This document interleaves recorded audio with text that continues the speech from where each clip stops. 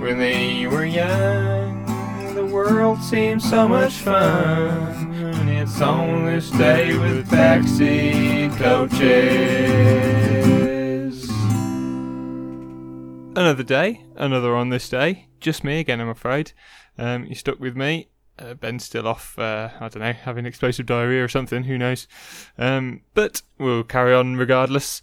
Another day, another on this day, and it's the 15th of May. We're going to go back to 2010, and we're going to talk about Jessica Watson, an Australian sailor returning from her round-the-world voyage, making her the youngest person to have circumnavigated the globe solo at the age of 16 years old and 362 days.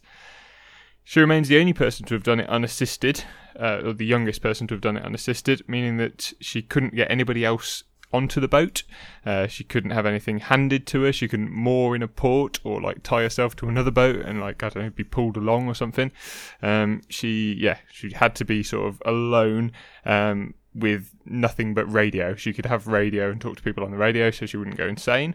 But otherwise she pretty much was on the boat on her own for 209 days. She arrived into Sydney Harbour at 1:53 p.m. after 209 days at sea, having been past New Zealand, Fiji, Kiribati, Cape Horn, Cape of Good Hope, Cape Leeuwin, and the South East Cape.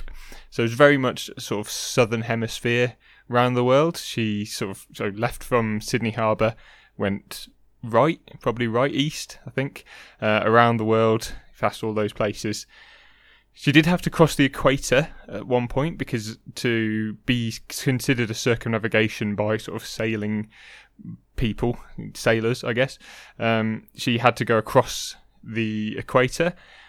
Kind of cheated a little bit because she just sort of went straight line east from Australia, which is fairly south, and then just kept going east until she got to around Kirimati or Kiritimati, which I have no idea where it is, somewhere in the middle of the ocean.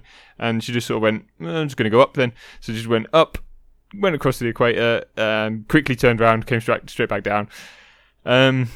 She met that criteria for circumnavigation, but she didn't meet the other criteria for circumnavigation, which is that the journey or the voyage must be at least 21,600 miles.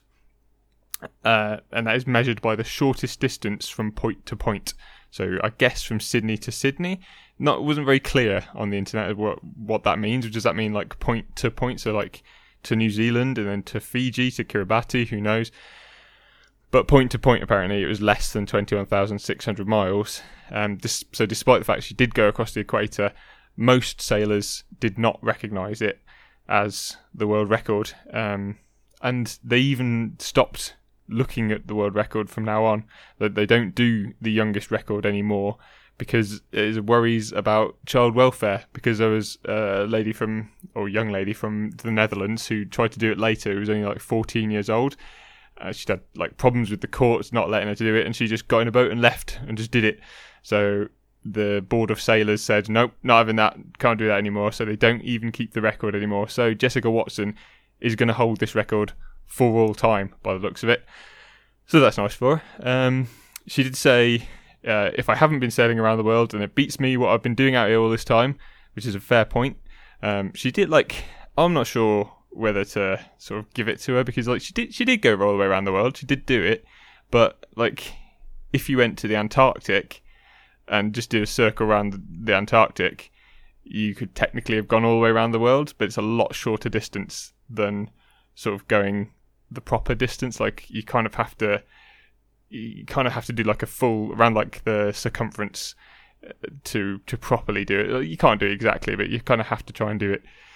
You have to try and meet them halfway. So she was recognised for her achievement. She was named the 2011 Young Australian of the Year, and following that year was awarded the Medal of the